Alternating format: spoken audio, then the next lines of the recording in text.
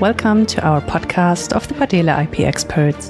In this episode, our IP expert, Dr. Georg Arnitzberger, discusses pros and cons of requesting a unitary patent.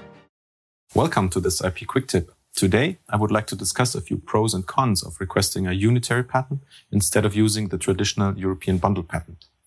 Of course, costs are a decisive factor in this decision, and most of you might have heard about the rule of thumb that a traditional European bundle patent is more expensive than a unitary patent if validation in 4 or more member states of the unitary patent system is intended.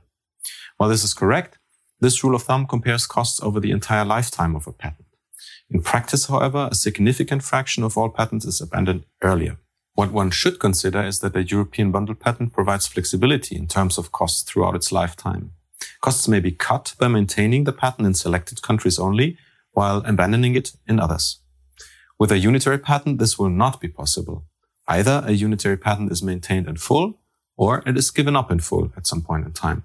Also, it may not always be the right approach to simply use the number of countries in which you validated your patents in the past for determining whether a unitary patent would be cheaper.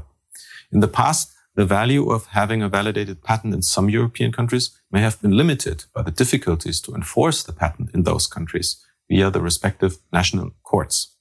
With the Unified Patent Court, this limitation may no longer apply. It will be possible to quickly enforce patents in all countries.